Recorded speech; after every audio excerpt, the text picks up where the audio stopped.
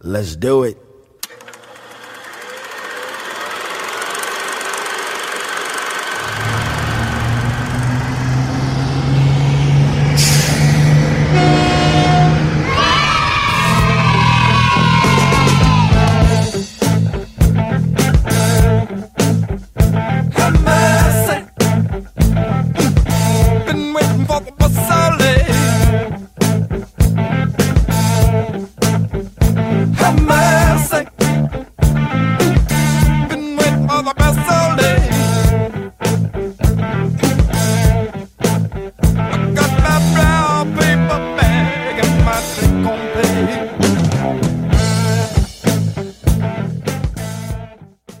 Oh, that's right. It's time for another episode of Short Bus Cinema.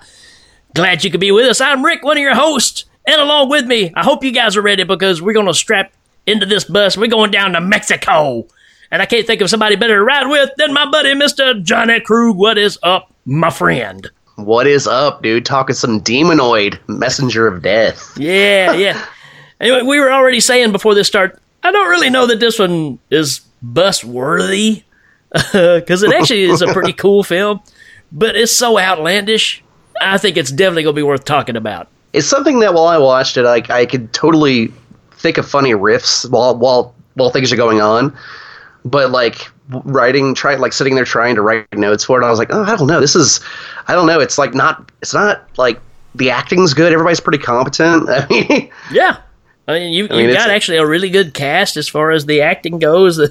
there's and a budget. Yeah, no wacky lines, but yeah, that's the thing about it. There's this budget, but I don't know. Is this what you get with this budget? We'll find out. You mentioned a scene earlier, and there's one scene that's kind of the same that I'll talk about later, and they're pretty fun. There is no doubt this movie is just wacky, man. It's got a lot of wacky stuff in it, and I remember the first time I saw this, I didn't even know what it was. It came on regular TV. And it was just so crazy that it always stuck in my mind. And all these years later, I finally figured out what it was. So I'm just tickled to get to talk about it. It actually made me go back and watch the black and white film, The Devil's Hand, which is actually, I think, one of the alternate titles of this. In Germany, that's the title. Oh, okay. If you go down the list on IMDb of alternate titles, there are a lot of them. Cool. Which Johnny's going to read each and every one of them right now. No. What I like, though, is it has the United States poster title and then the United States informal title. And it's one is Demonoid, Messenger of Death. And then the other one is Demonoid, Messenger of Death, ! Really, guys? Like, thought that really drove it home, I guess. I don't feel like that's really a fun fact for IMDb. What we're going to do right now is take a little short break, and we will be right back with Demonoid. All right.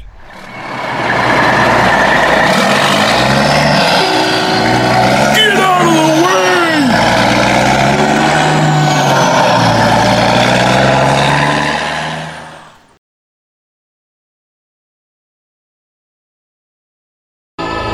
Dude, do you want to see something really scary? It's like when you're sitting at home late at night reading some scary story or something and the dog just hops up and runs out of the room for no reason. Definitely check under the bed at that point. So who said it best? Rob Zombie or Samuel L. Jackson? That's a tough one. Welcome to Fright Night. Hey, this is Billy. And this is Scott. And this is a Scary Dad podcast. Join us as we talk about all things scary. Imagine, dude, if you were still conscious for a few seconds, knowing your head was no longer attached to your body. So, have you ever played around with a Ouija board? No, I haven't. In true poltergeist fashion. It was built on a graveyard. Oh, man. If it's scary, cool, or something we find just plain interesting, we talk about it. Every Monday, available on iTunes, Spreaker, Stitcher Radio, and on our website at scarydad.com. Groovy.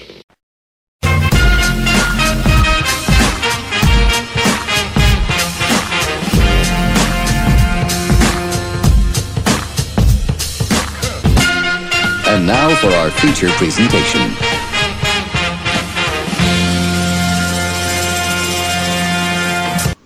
Demonoid, Messenger of Death from 19... It says 80 on here, but everything else says 81, so I'm not sure which one's right. Maybe it was shot in 80 and released in 81? Yeah, who knows? I don't know. It's a very short movie. It's like 1 hour and 18 minutes, and actually depending on the cut you see, I saw one that was slightly longer, one that was slightly shorter, so I think it just depends. Oddly enough, the IMDb score for this is a 4.5, and it's funny because I go to IMDb almost every day for something, and I was looking at a couple movies the other day that were really, really bad movies, and they both had like 5s and 6s, and this one's got a 4.5. Wow. And those other two were like legitimately terrible movies. So they must have a lot of friends voting them up or something. But this movie is directed by Alfredo Zacharias. Oh man, he directed a movie called The Bees. He's done a lot of stuff. In fact, he's still alive. Surprisingly enough, a lot of the cast is still alive, which is because they were probably in their 50s or 60s when this was made. Yeah, you would think so. So I don't know. I could be just way overshooting that. It just seemed like it. But no, this guy, he worked up until 2001 still making movies and stuff. And it looked like it was big budget type stuff. But this movie stars Samantha Eggar, Stuart Whitman, who both of those, they're both still alive. Yeah. Still working. Roy Jensen, who I didn't know a lot about him, and I looked him up, and I learned a lot about him. Apparently he was like a very common stand-in for Robert Mitchum, and there were a lot of cool facts.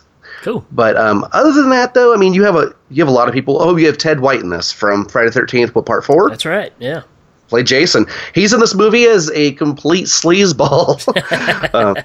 And we will get to that. And apparently his woman in this movie, she goes by one name. Her career is Haji. Is Haji.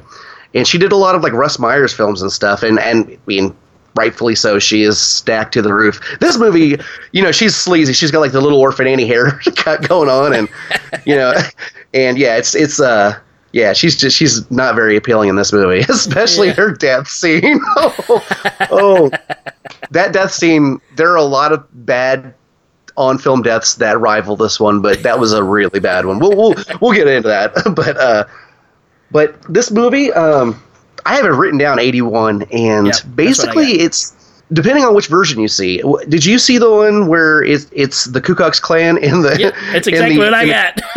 Okay, yeah. So basically, it starts with a woman beating the behinds of a bunch of Klan members in a mine, and in between little flashes of a blatant Pazuzu ripoff, just straight up. I mean, if The Exorcist if Warner Brothers is going to sue Abby. But let this slide? Are you serious? Well, this is 81, so this is quite a few years later. So, I guess Abby because it was the same year. Oh, yeah, you're right. But yeah, man, she's fighting. She's grabbed this metal fist. It looks like the album cover for a Motorhead album. And all of a sudden, the KKK show up, and it's just, I mean, she's just. I'm a big fan of slapping in movies, and she's just slapping them around, man. It's awesome. She's like really wailing on these dudes until they somehow. There's a couple of really terribly placed punches to her, and they like chain her up on the wall. And at some point in the scene, her top comes open. Yeah, it's not really explained how. It kind of just pops open. I had no problems with that, but I will tell you this: it's followed by a pretty gruesome hand amputation. Yeah, it is. And she just sits there. She like turns her bloody stump inward at her face and stares at it. I feel like that happened a lot in this movie. I feel like anytime a hand would, be disconnected from a body, the person was like, and maybe that's the shock of, having an appendage ripped off. Yeah. The hand lands on the ground and starts trying to like crawl away, and the dude, one of the Klansmen stabs it, and then he puts it in that case. Yeah. That's the opening to the movie, folks. And from there, it just cuts to credits. Right. which the original version I watched of this movie didn't have this scene. So when I watched it again and I saw this, I was like, "Whoa, am I watching the right movie?" But then they get to the point where they put the hand in that case, like, "Oh no, it's the same movie." It's just I didn't see the scene the first time. Well, I remember telling my wife when I finally found this movie and I started watching it, and like you said, when she's chained up and her outfit pops open, I said, "I don't remember this at all." She's like, I bet. No, that's probably cut out. You said you saw this when you were pretty young. I saw it on TV, so they didn't show that part. Yeah, that was probably cut out. I don't, it's funny too because in the description, even later on there, they talk about these guys as if they're Satanists down in this like mine area, and I'm just like, they couldn't have just said Klansmen because they don't look like Satanists at all. They're wearing white robes with white, hoods. They are straight up pointy hoods. Yeah. It's no different than the Blind Dead. I mean, they kind of had the same outfits when they were alive. They even had crosses on everything, but they're satanic. Hey. So it goes to credits, and again, depending on which one you've watched, the music is completely different.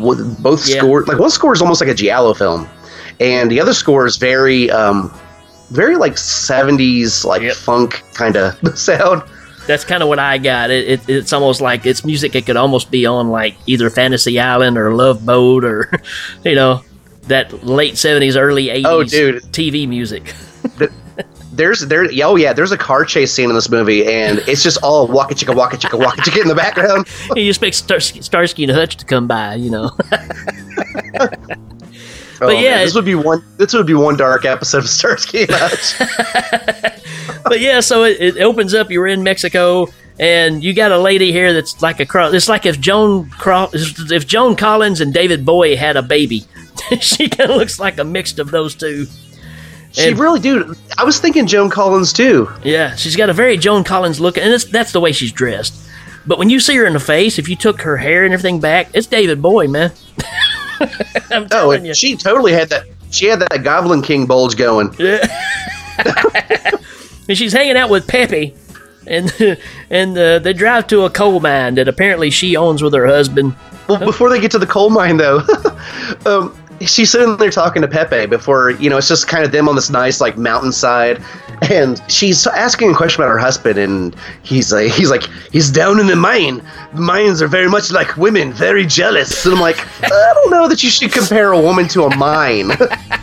I mean, cold... I don't know. It just seems like not a great comparison. Yeah, there's a lot of ways you can go with that one. So exactly. But I love when they get there because she's very insistent that she goes in, although it appears she doesn't know what she's walking into. Oh, and the fact that she goes in there and she's in high heels and a hard hat, proper attire. And rocks start falling, and then all of a sudden she's attacked by a skeleton. Yeah, it's like Indiana Jones all of a sudden, You don't really see anybody until that point except for her, but then 30 guys run out to help her. Yeah, they're all hiding. They hate the boss. I can see why later. We'll talk about that. Oh, yeah. The corpse falls out, and guess what? It's missing a left hand. That becomes a very common theme throughout this movie. Yeah, very common. I've seen this in movies before, and I didn't realize until about 3 years ago that I had a friend who was left-handed, and he had told me his family's real religious, and he's left-handed, and they pretty much treated him like he was like some kind of demon or something. Yeah. I guess some people are old school like that, man. Yeah. Oh yeah, it's the devil's hand. Then you go to that mummy exhibition that they go to, which is just strange. Yeah, well, it shows a bunch of kid mummies. Yeah. And, of course, all the mummies that they found or that's in this exhibition, they're all missing their left hands. Coincidence? I don't think so. You know what, Ricky? I feel like they could have made a prequel to this because there's that one case, it's that one long glass case where there's 10 children, toddler age mummies. Yeah. And I'm thinking, how cool, the direction this movie goes with, whoever possesses the hand becomes, just enraged and, possessed. Yeah. I'm like, could you imagine that with kids running around attacking you? Would have been children of the mine. Still, the fact of, hey, here's something fun to do. Let's go look at a bunch of preserved corpses. And then they run outside and you got all the kids that are selling the yummy mummies. Yummy mummies. She's like, that's morbid. And I didn't understand how that worked. It's like every kid had the same thing and they just, they pay whichever kid they like best to give them. I guess so, yeah. Whoever the makes candy. the sale, yeah. Yeah, it's kind of that way when you go on, if you go to the Bahamas or something, there's 15 kids run up and they try to put a bracelet on your arm, then they go, $8, Oh, my dad, the one time I went to the Bahamas when I was real little, my dad did that. The people kept running up and putting stuff on me, and I thought it was just I was 11, and I thought it was just free stuff. And my dad's like, "No, take it off now." Yeah. Because they're expecting you to pay them for every little piece of whatever they put on you. Right. Yeah. The locals here, they're really superstitious, and they pretty much won't go back down because just everything that comes with the devil's hand. There's a mommy there. Basically, Jennifer and her husband, they go down there because they want to prove. Yeah, they want to prove that if a woman will go down there to the deepest cavern of this mine, that surely all these grown guys that are locals will go back down. Yeah, because the mummy fell out, and that's what made them think they're all superstitious, so they wouldn't go back to work. So the owners go down there to try to prove, look, there's nothing to be scared of. What do they originally find when the skeleton mummy thing pops out? It's like silver, or it's like a bag of coins or something. Yeah, right. And they don't want to take it out. They don't want to take it out of the mine because superstition. It's just like you don't remove stuff like this from the mine. Yeah. No, I just thought it was very strange because, I don't know, this guy comes in and he's, just desecrating all these old, traditions and things. Well, you don't care. He's married to Joan Collins, David Bowie. So, yeah, they go down into the mine. And when they go in there, they find this old torture chamber. And, well, they go in there, and within a matter of, 30 seconds, he steps into some kind of sinkhole. The quicksand. It's kind of like quicksand, but it's I don't know, it's very weird because it just drops out beneath him into the torture room. Right. He called it something. He called it he called it an underground chamber or something. Yeah.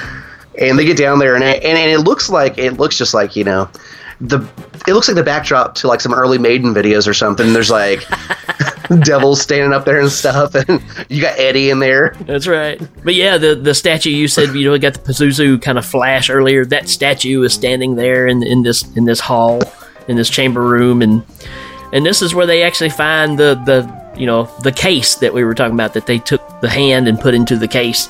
They decide to bring it out and show everybody, see? There's nothing to be scared of. When they bring it out, everybody just runs. Pulls it. I know, right? He pulls a straight up Weird Al from UHF. He goes in there, and he acts like he's going to be careful when he goes to stick his hand in this thing, and then he just snatches it. But yeah, man, they just scatter, man. So they're not coming back to work ever. Well, and this guy, his whole mentality is, we'll hire a new crew of locals. And it shows them later, they go back to the house later on at the crib, and they got some slow jazz flute music playing. So it's I'm glad the scene didn't go where I thought it was going to go. Yeah, because it kind of flashes to afterwards. So after the booty call, her husband is sitting over there and he's drunk, and he grabs the case and he opens it, and it's just full of dust. And this dude is, I'm talking, he's Cooter Brown drunk, man. He's just staggering everywhere. So he's playing with the ashes. Yeah, he just runs them through his hand. He goes and jumps into bed, and then you get some weird scenes that are just outside, like down an alleyway.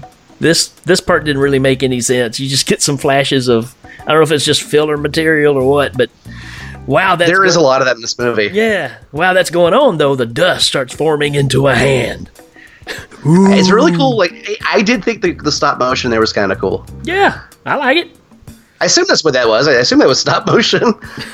It reminded me a lot of some of the.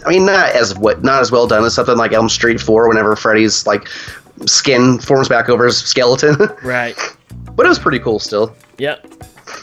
So you got Joan Collins is in the bed, drunk dude's in the bed, and now the hand starts coming up on the bed. And I'm telling you, of course, when at the end of the day, you're looking at this and going, this is just a hand movie, basically. And as cheap as that can be, this is done pretty well, man. The hand looks pretty good. Yeah, I think the people flopping around and flailing with it are another story. It's going up Joan Collins' leg, and her husband Mark grabs it, and it's just pure Bruce Campbell at this point. Yeah, it's Bela Lugosi laying in the tiny pond with the octopus prop. Right, he's pulling it over on him. Yeah, yeah, it's this is a great scene though, and it's cool because this whole thing goes down, and then the hand just kind of disappears. Yeah. And the funny thing is, it's one of the only times in this entire movie where the hand takes over without you actually seeing how it does it. Yeah. Yeah. Because later on, people are cutting hands off and all sorts of stuff. Yeah. And no, she looks up and she's like, "Let me see your hand," and he's freaking out. And she starts bringing the case up to him, and he's like, "Get away from me! Yeah. Get away!" Yeah, and he just splits, man. He just takes off. The next day, man, is something else. So I'm assuming it's his. Well, I don't know. Maybe it's his old crew. I couldn't tell because she gets to the site. Joan Collins gets to the site, and she's talking to Pepe, and Pepe is like, "Yeah, he forced all the guys to go down there." And I'm like, "How do you force like 40 guys to go into a mine? Does he have a gun or something?" Probably, yeah. and it just cuts to him with like an old school Acme detonation device, and he blows up all the people in the mine. He puts it all in there and just blows it up, just like Wile E. Coyote style, and just jumps in the car and takes off. The very effeminate Jeep. It was like a pink Jeep. Yeah, it was funny because like when they showed it, she was usually driving, but then he hops in there and bolts, and I'm like, "Yeah, you look kind of odd in that car, dude." I'm not gonna lie. But yeah, he ends up going. I'm guessing Vegas. Yeah. They said Vegas. Yeah. Well, because apparently he became such a big deal in Vegas that there's a news headline about him. Yeah. Yeah, he's the biggest winner in Vegas history or whatever. And so his wife sees the report or whatever, so she goes and tries to track him down. This is a few days later, I guess. And, she's just trying to figure out, he blew everybody up and took off. So she's trying to find her husband. And she goes as a loyal wife should. Yeah, right. You just murdered like 30 people.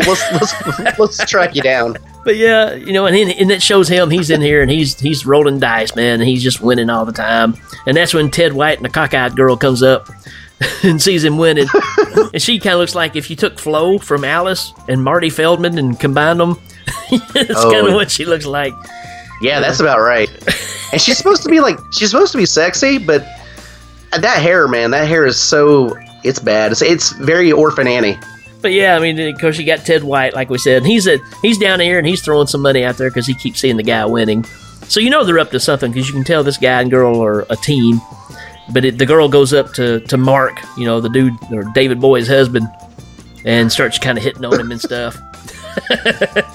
And this is not looking good. You know that something's up. But at the same time, David Boy shows up to the counter and is looking for her husband, even, has the newspaper there, and the guy at the counter is like, "If you knew how many women has come up and said, 'Hey, I'm so-and-so's wife, can you tell me where he is?'" He said, "I've been hearing that all day long." So apparently every woman in town is wanting to get with this guy because now he's rolling in money. So she decides to just go look on her own. But while that's going on, we're still rolling dice, and he finally ends up losing. But he's not going to lose with Marty Feldman. She's ready to go. And it was weird too because it doesn't show him drinking or anything at the casino, but when they leave, it's almost like he's like staggering out of the place with her. Yeah. Like she's like holding him up. Yeah, she's having to hold him up. And then Ted White comes up behind him and hit him with a sack full of nickels? What does he hit him in the back of the head with? Yeah, hits him with something. I don't know that that's really important, but he whacks him. And then when he wakes up later on, they're out in the middle of nowhere. They put him in this little shack, and they're wanting to know how he's been winning all this time because they've been watching him. They're scammers. They see how this works, but they can't figure out how he's doing it. So Ted White threatens him and says, "If you don't tell me how you're doing this, we're going to cut your hands off." They got him strapped across this little bitty table with his hands stretched out. Well, apparently his hand doesn't like that idea. And literally from this moment on, the rest of this movie, bonkers. Absolutely bonkers. And that's why I love it so much. So his hand gets upset and says, "No, this ain't happening." So he breaks loose and he just goes to town on this couple, man. Oh, he grabs. I don't exactly see what he does to Ted White. It's like he knocks him out or something, but the woman, he like slams her against the wall and like squeezes her face until it like pretty much crushes. Yeah. And she has one of the most laughable deaths I've ever seen in my life. And they linger on her face and her like slowly sliding down this wall. And I'm like, oh, come on, cut away. This is cringy. Yeah. You got to stop. You need to stop. And then maybe why she got the gig because her face was a little kind of misformed anyway. So if they did their hand like that, it looked like it really messed it up, I guess. I don't know. Oh, man. But yeah, so in the process, Mark's upset now because he's realizing his hand is making him do all this. So he decides that he's going to cut his hand off and get away from it. But his hand don't like that idea. Now, I've said this on other shows. Setting yourself on fire is just never a good idea. No. And the way he does it is funny too, because it's another one of those scenes where he's like fighting himself. Like he's got the one hand with the gasoline pouring over his head while he's like hopping on one leg. He's like, no, and his hand's just pouring. So yeah, his hand pours gasoline all over him, and then sets him on fire. And he does kind of the thing trot where he goes through the wall and lands outside, but his hand burrs itself down in the ground so it doesn't burn up. And dude just lays there and burns up. That was a pretty brutal fire stunt, too. It really is, man. It went on for a while. Yeah, and it looks good. I mean, it's a good effect. Oh, yeah, it does. Really good. So out of this, you kind of get David Bowie again going to... I guess she goes to it's the cops that she goes to. And she's pretty much believes that it was her husband that they found that's all burned up. I guess they got in touch with her, but she's convinced it's her husband, but they never say it's her husband. Also, not only do they not say it's her husband, but like she's basing this whole thing off a description of the woman he left with as being the same description of the woman in the shack. Well, good point. But she never saw her or anything. They just, it's like, and after she's even more mangled in the face, it's like, how does she know? I don't know. It's just very weird. Like, it's weird to me that she like jumps to such a conclusion based on like hardly any kind of proof. Yeah, if there's a real loophole in this movie, it's probably this point of she's just that, convinced that it's going to be her husband that's the one that's burned up. So she's going to confirm that. And that leads to her meeting this priest who apparently, performed the burial of this guy. They just took him to a local, burial ground and a cemetery. Well, they said they sent his corpse to California, and he died in Nevada. That was kind of weird too. Yeah, so because they're like they sent him off, and they went ahead and buried him. I'm like, why would you go ahead and bury somebody? I don't think it's that easy to get a plot and stuff if you don't know the person's identity. You almost feel like maybe this is just because of locations. Maybe they could shoot up this place for real cheap this day, or not have to worry about getting caught doing it on this day here, or who knows. But she goes to see the grave, and she's talking to the priest, and Nancy Drews it, man.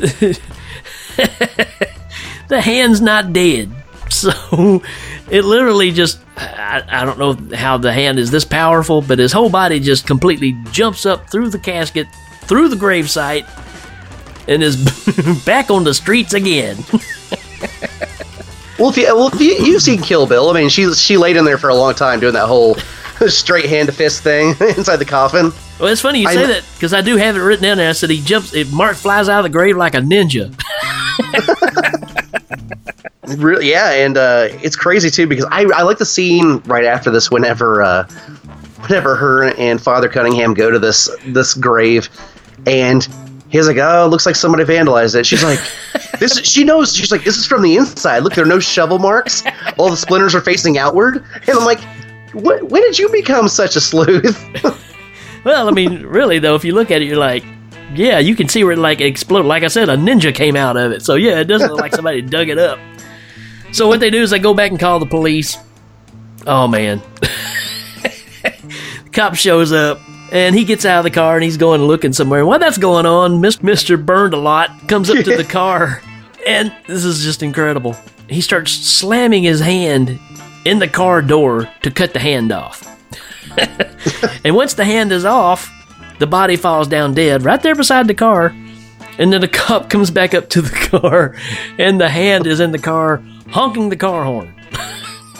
It's just, it's been around long enough to know what to do to get someone's attention, I guess.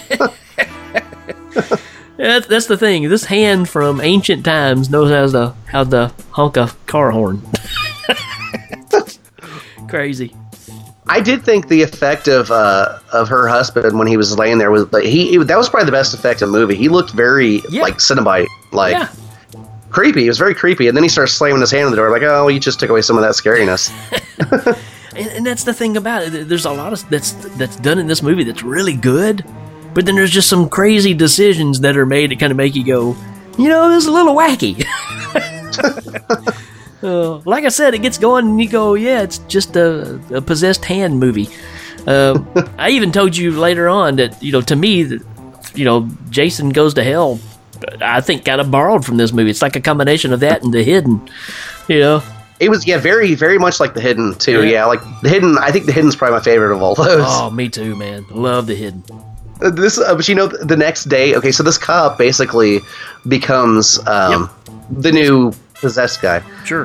And, you know, and I didn't realize right away until the next day that they actually did make his like forearm white. I didn't notice that until something that happens later, but it's funny because so I don't know the plan here, but so this cop speeds off down the cemetery road and they're trying to get his attention, and the next day Father Cunningham goes to meet with him and they decide to spar. And I guess that was like, I guess it's like, oh, well, if he was the devil, this is when he would beat my ass as a priest with his devil arm. So so they get in the ring and he's whooping on him pretty good until that crucifix comes out. Yeah, it does it And every then all of a time. sudden, every time, man. Just like in Rocky, when Rocky does the sign of the cross, that's the last round. You know, it's over. He's straight up wailing on him, man. Yeah. Yeah, it's just a weird setup because, you know, the priest just happens to work out at the same gym that this cop does, and they decide to have a match. But then later on, after all that's done, Leo, which is the cop's name, ends up seeing Joan Collins out and about, and he arrests her. Puts her in the back of the cop because car. of her rental car is a stolen car or something very loose like that. Yeah, there wasn't much behind Well, it. you know what I didn't notice though? Well, the funny thing is there's a shot that I thought something was going to happen when they show the shot because he's got her bent over the hood of the car. That didn't sound right, but he's handcuffing her and she keeps telling me, you know, this is ridiculous and there's like a very, I don't know, it's like a long little lingering shot on her key dangling out of the trunk. Yeah. And I was like, oh, so what's going on with that? But nothing ever happens. I'm just like, why did they just focus on that? Yeah. It just all of a sudden cuts to him driving down the road with her in the back seat, and they pull up at a plastic surgery center, which Right. is it's a very interesting scene because he basically walks in, points a gun at the doctor and the doctor's assistant, and Which they're kind of says, getting "You're it gonna-" on at the time. Did you notice that? Yeah. I mean, they were like, you know, getting it on. It's like, oh, you didn't see that. But I do like that though. It's like he almost calmly says, "You're gonna cut my hand off, or I'm gonna kill you all." Yeah. And this is when I noticed that his forearm was white. Was whenever they're doing this, he didn't want any kind of anesthesia or anything, like any kind of numbing stuff. He basically just wanted them to like just go right into his arm. And the doctor says something like it cauterizes it as it cuts it off. Yeah, it's like. But the thing using he's a doing it laser. with looks like a Bic pen with a light on it or something. And and the whole time Joan Collins is sitting there, Bowie, she's actually just being forced to watch this. You know, every time in this movie, almost every time someone decides to take their forearm off, she's pretty much subjected to it. Yeah, sit there and watch it. Yeah. And that's the thing too. Is like you think Leo would probably change his mind. Like, yeah, I don't need anything. Let's just do it. He didn't. The doctor didn't tell him it's going to take me a really long time. Yes. He might have said, you know what? Go ahead and knock me out, man. Because it takes forever for this thing to cut through his hand. It really does. And I do like that though, because there's a lot of me where I'm just like what ends up happening here? The hand breaks loose and it gets the gun and it sees the nurse running off, so the hand shoots the nurse with the gun, which again doesn't make any sense because how does the hand see? You know, just saying, you know. But yeah, it's just a dead shot, you know, kills her. And then you get the whole process of it getting on the doctor. Now the doctor's possessed. And then David Bowie breaks free and she's trying to run out. He gives her a shot. Like in the temple, wasn't it? There's a couple times where he sticks her with it, like one time it's like in the spine, and then eventually, like right in her head, and then eventually it took him like 3 or 4 sticks to actually give her all the sedative or something. Yeah. So he brings her back in there and has her all, on the table again. I don't understand the infatuation with her, the hand's connection to her. Because the doctor at the next scene's cut like, his own hand off, and you're like, well, why does she have to be here for that? This is when the priest kind of figures out what's going on, for the most part. And he comes in there, and there just happens to be another cop waiting for the priest outside. Right. The whole thing is very weird. So they hop in the car, and they get in this high-speed chase with this doctor. And, I mean, no less than 3 cars flip in this this high-speed chase. And they're riding in Box Hogg's car. That great big white Cadillac with the convertible. The doctor's trying to jump on the train.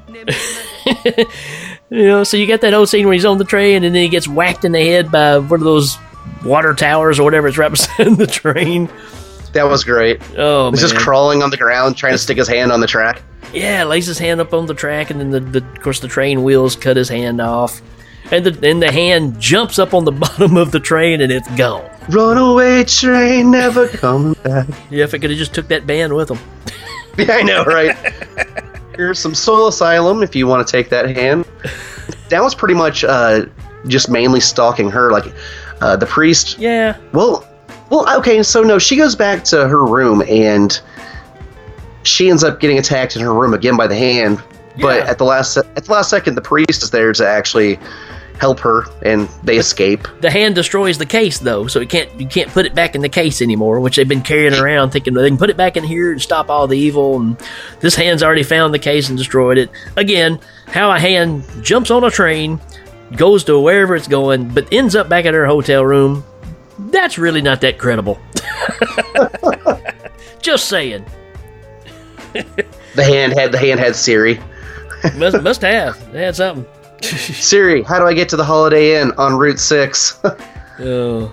No, but I didn't. So the priest takes her back to. I think they go back to the church. They go to the church. Yeah, we kind of get a showdown in the church. She's in her nightgown, so he tells her, to get dressed in this other room. So, and they have, I guess, just random clothes there for women. Sure. But she gets put in this. She's in like suspenders and stuff when she walks out. She looks like. I'm like, why of all the outfits you'd have in a church would this be the one? I expect her to come out dressed like a nun or something. Right. But now you got the priest walking around in the church trying to see if this hand is somewhere, and you get one of these obvious scenes that made me laugh out loud when I was watching it, because it's where he walks up to the statue, and of course the hand falls out off the statue, and it's a mannequin hand. And he's looking at it, and all of a sudden, the real hand jumps out on him. And there's a bunch of him flailing on the ground with this hand. Oh, man. And the chase scene in this thing, throughout this whole piece, is just way too long. Man. It's weird, too. It's very weird. Yeah. Whenever it overtakes the priest, and he's chasing her around, and there's this whole scene where she's hiding behind this stained glass, but it's right. It's movable stained glass. Yeah, it's almost like just a room divider or something. Yeah, and so he sees her behind it, and he goes, I guess, to lunge at her or something, and she turns the stained glass, and this goes on for a couple little turns, and then yeah, is that when he punches through it? Yeah, he punches a hand through there, and he says the words that you want to hear every priest say, and that's, "Get me the blowtorch." Yeah. No pun intended. He was a pretty handy priest. He had a lot of skills. There were scenes of him melting down stuff, and yeah, the dude had beakers everywhere. I was like, what does he do with that church? And she has, I think she's got a weapon, right, and walking up to him, and it's like... I don't know what that was. It was like a big spike or something. It was almost like... Sacrificial dagger. Yeah. Pretty much stabs himself through his wrist. But I like this, though. I like leading up to that, man, because she goes up to him, and she, it looks like she's licking his hand. She sticks her head in the palm of his hand, and it looks like she does a couple little, dog laps with it. Yeah. And then he's about to come down with that spike right into her head, and she moves her head, and he goes right through his own forearm or his hand. His wrist. Yeah, it goes through his wrist, and he can't pull his hand back out, so it's stuck on the other side. And that's when he says, "Get me the blowtorch." And so from here on, you got, a good minute and a half of him just burning his hand with this blowtorch. Into it. He burns it, and every time they show it, it looks more and more like an alligator paw or alligator leg. It's like the fingers and the bones become pointier, and there's only 4 of them now. He's turning into half alligator now. Oh man, that was one of the lesser effects in this movie. So after that, then you kind of get a burial at sea. and he is handless, right? They don't. Whenever they're throwing the thing overboard, they don't really ever it's kind of a far off shot where they don't really show. Yeah. Like he reads he says like some scripture, and then they just chunk it off the side of this boat, which they're not even that far at sea. They're like still in the harbor. And from here on, you kind of get this, like they decided they could get one more scare out of this thing, and they really just should have just left it alone. You know what, though? I think this final scene is my favorite part of the whole movie. Oh, really? Just because how... It's pretty brutal, man. Yeah, it is brutal, yeah. It is brutal. She gets back home, and she's walking through her house, and of course she's still a little paranoid about things.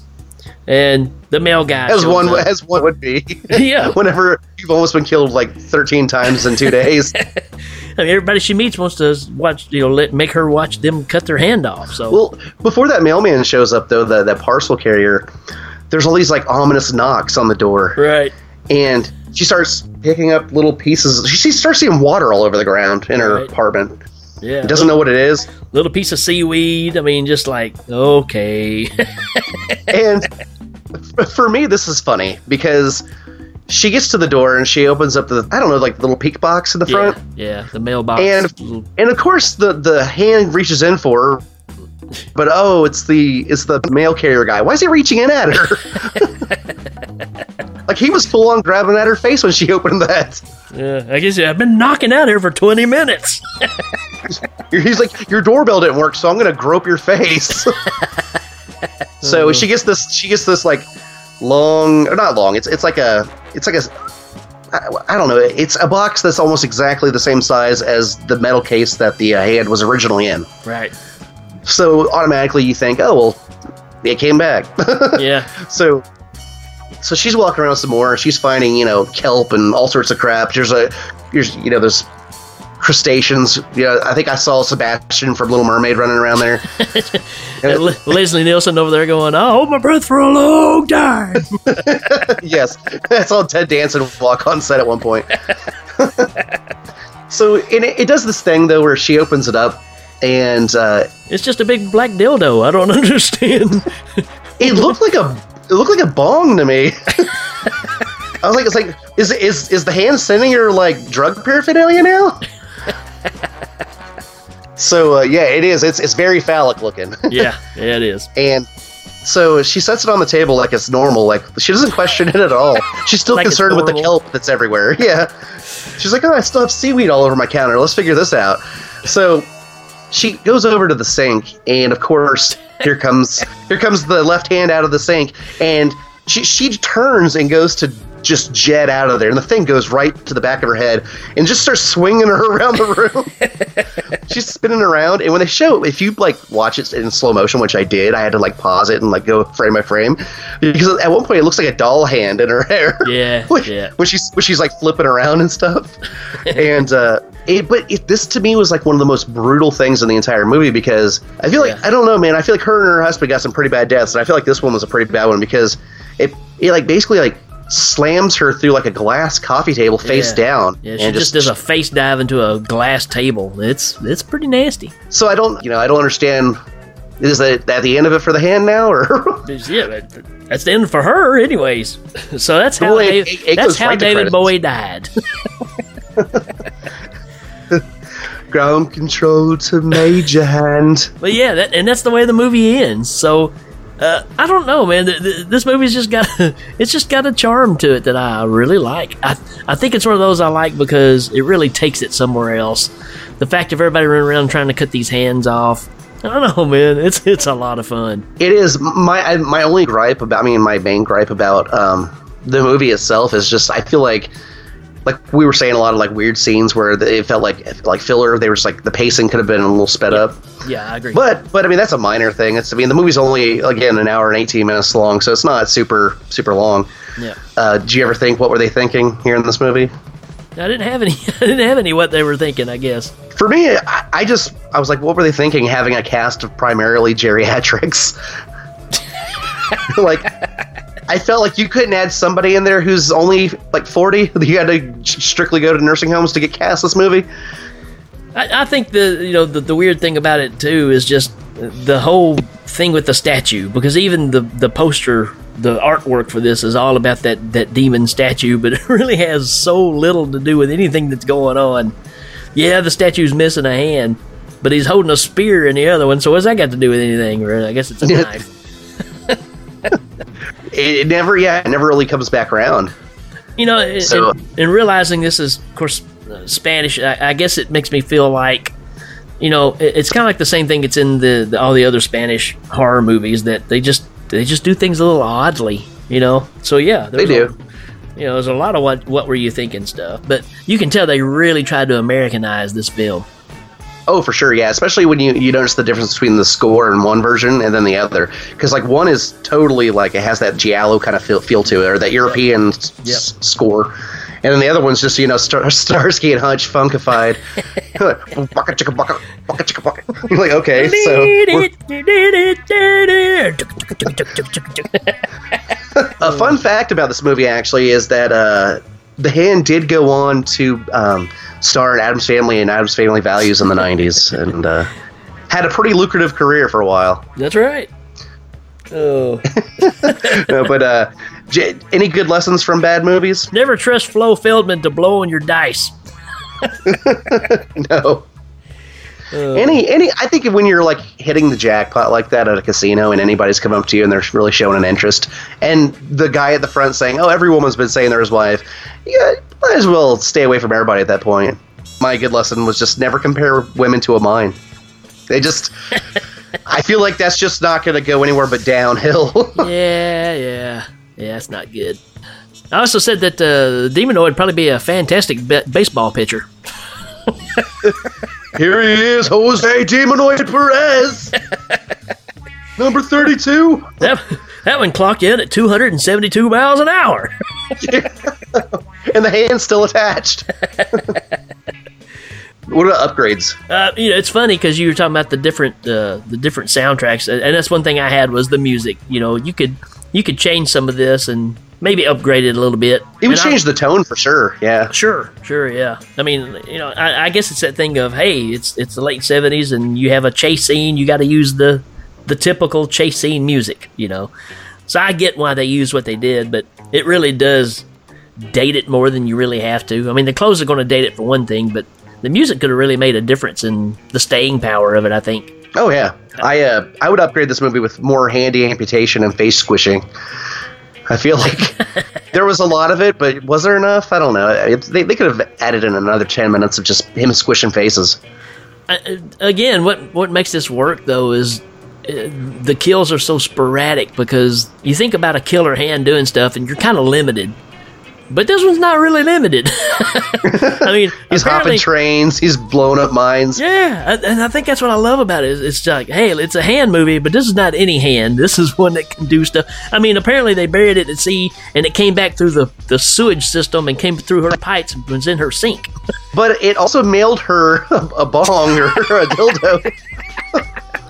Someone had to pay for that carrier to bring that.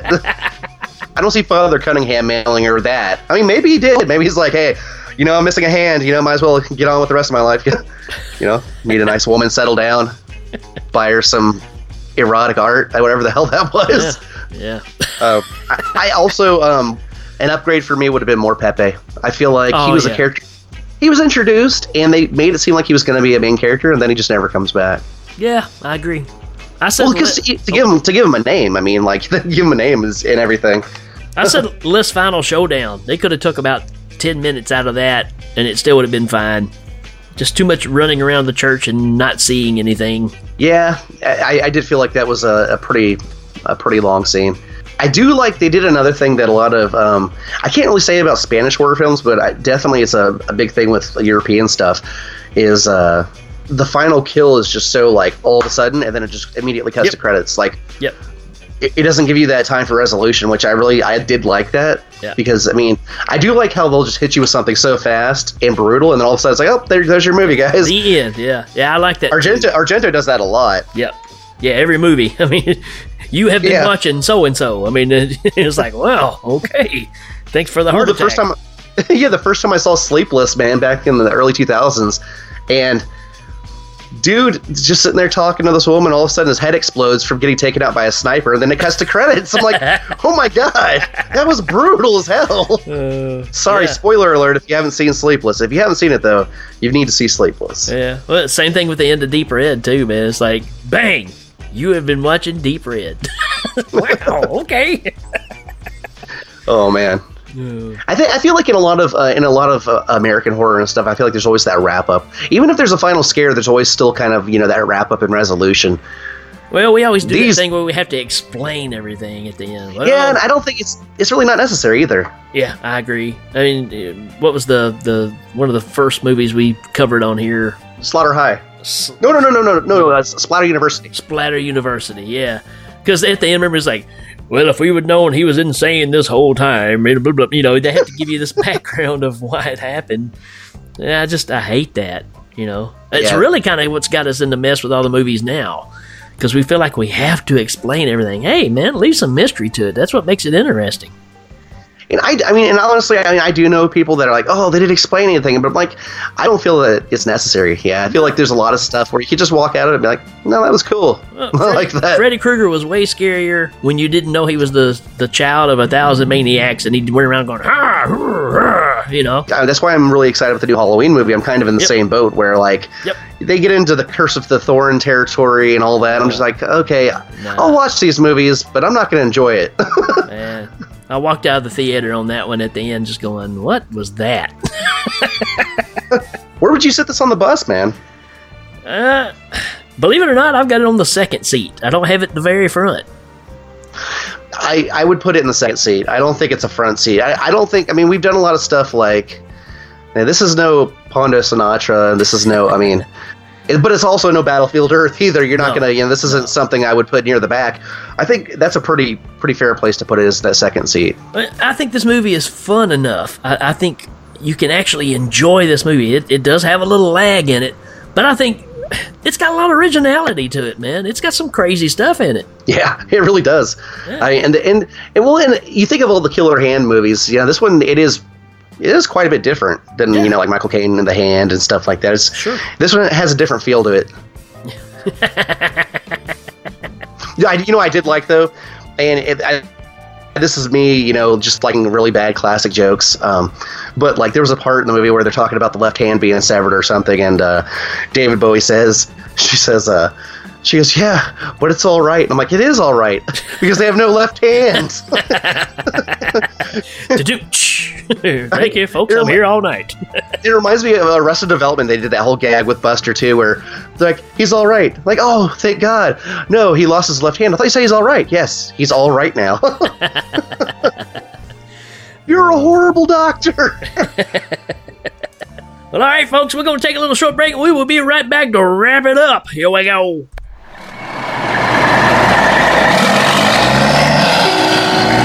Get out of the way!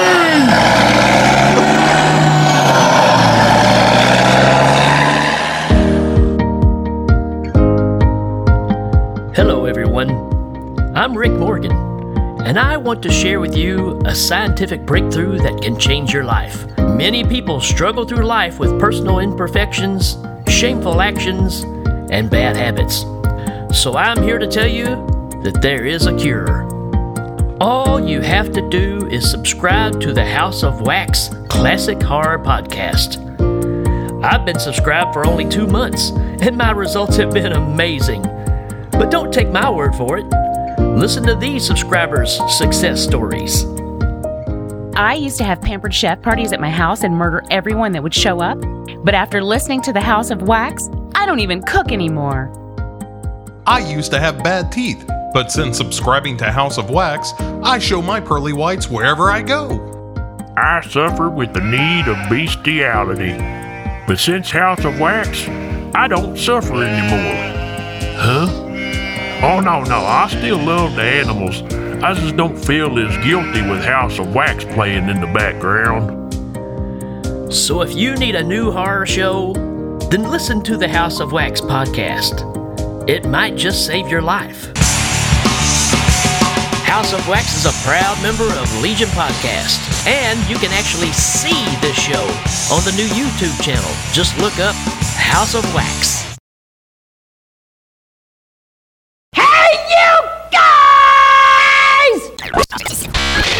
And that is it for another episode of Short Bus Cinema. Today, we talked about a movie which I had never even heard of before today's episode, and I had a lot of fun talking about it. In fact, I watched it twice just because, it is available on YouTube, but I will say this, that most of the good quality versions are being taken down just because of copyright strikes. So if you're interested in watching it, you might have to dig a little deeper like I did. There were some really decent quality ones on there, and they've been almost every single one of them has been hit. So this has actually got a Blu-ray release too. Yeah, Vinegar Syndrome put it out, and it's a special edition. It's got tons of features and stuff. So I'd be interested in seeing if they have multiple versions of this movie on there. Yeah, they may have the different soundtracks for sure. That would be cool. Because there is a dub where it is subtitled, and I think that Spanish one's still up. I think you can actually still watch it. So if you are bilingual, you can watch that version. Sure. Yeah. But it's been a lot of fun, man. I say check it out. I think it's a lot of fun. It's just different, and that's what I like about it. I like when somebody shows me something I haven't seen before. And this movie's got several moments in it that you're going to go by like, man, this is just bonkers. You didn't really mention it on last episode, but you want to talk about House of Wax? Oh, House of Wax, my new show. It's a new podcast / webcast. You can actually watch the episodes on YouTube. It's going really well. I've got 3 episodes finished. By the time this probably comes out, the 4th one will be coming out. But you can also just listen to the podcast that is also on Legion Podcast. I totally forgot about that, Johnny. Well, yeah, I mean, it hadn't really launched last time we recorded with Joseph and stuff, so it's cool to talk about, let people know. It's really great if you're interested in just like classic horror, and if you like Ricky, it's great. Well, there's 2 downers for you. Well, no, I mean, yeah, I honestly, I've only seen the video version. I haven't listened to it, so. But the video version of the show is very well put together. A lot of cool like clips from movies and stuff. A lot of like professional green screen work. Well, maybe. Hey, for YouTube standards, it's pretty pro. Well, I appreciate that, man. I'm having a blast with it because, even you and I mean, just the friendship and everything. I've always wanted to do a horror show because that's what kind of got me into podcasting in the first place. All the shows I was listening to were all horror shows. And so it's kind of neat to kind of get to do something my own way. And for you that do know me, I'm a little ambitious. I like to do more than I'm physically able to do. And this is the product of that. I think it's working out pretty well, man. I like it. Is it one of those? Is the show something you're going to do like in seasons, or are you just going to release just episodes as you have them? Or I'm going to try to release one every 2 weeks is my goal, and I've got little filler stuff that I want to do in between those that are just basic conversation pieces. So I've got one of those out as well, and that first one is called A Little Off the Top, is what it's called, and it's basically asking you, what was the first thing that scared you? So I want it to be very interactive where people kind of communicate with each other and just make it more, instead of just about me talking about movies, about, being a horror fan, all of us. So, yeah. One thing I want to do also is I want to start, because you've been doing this with House of Wax. You've been doing, and House of Wax, like WHACKAS. Yeah. So, because people hear that and they're probably thinking of the movie. Right. But you did some live streaming type stuff with that group. And I think it'd be cool to do that with Short Bus too. I'd like to do some live streaming, talk to people, and just. I've never done a live stream like that though, but it seems kind of cool. Yeah, absolutely. I think it's something we can definitely look into, and if the fans demand it, hey, what are we going to do? Not do it? We have to do it. So yeah, you folks let us know kind of what you want, what you be into, as long as it's legal. And it doesn't require me and Johnny to get naked, then yeah, let's talk about it. Yeah. Well, I don't know. It matters how much money's involved. Let me rephrase. But yeah, that would be a blast, man. And also, hey, give us some more ideas. If you think you've seen something that's bad enough to be on the bus, just let us know, man. We're ready. I think we've got another movie already kind of picked out for the next episode. We've got another guest lined up, and we're trying to work that out to get them on the show as well. So, yeah, let us know what you want us to cover. We'd be glad to do it. Oh, yeah, definitely. And, and don't be hesitant, as far as, don't like overthink whether it's good or whether it's, technically bad or whatnot, Because this movie to me was like, this was not your typical bad movie. Yeah, I agree. After watching it again. But again, it's like, where else am I going to talk about this? I can't talk about this on Hail Ming. Well, this movie, I mean, it's not winning any awards, but you know what I mean. Like, yeah. it's an interesting enough watch, and you get a lot of Bowie and a lot of that stuff going on. Yeah, I love it. I really do. I think it's a fun flick. Yeah, it's got its problems, it's got its flaws, but overall, I think it's enjoyable. Really good episode, man. I enjoyed it. Yeah, good deal. Well, folks, we're going to cut on out of here. We will see you next time. Sayonara. Peace.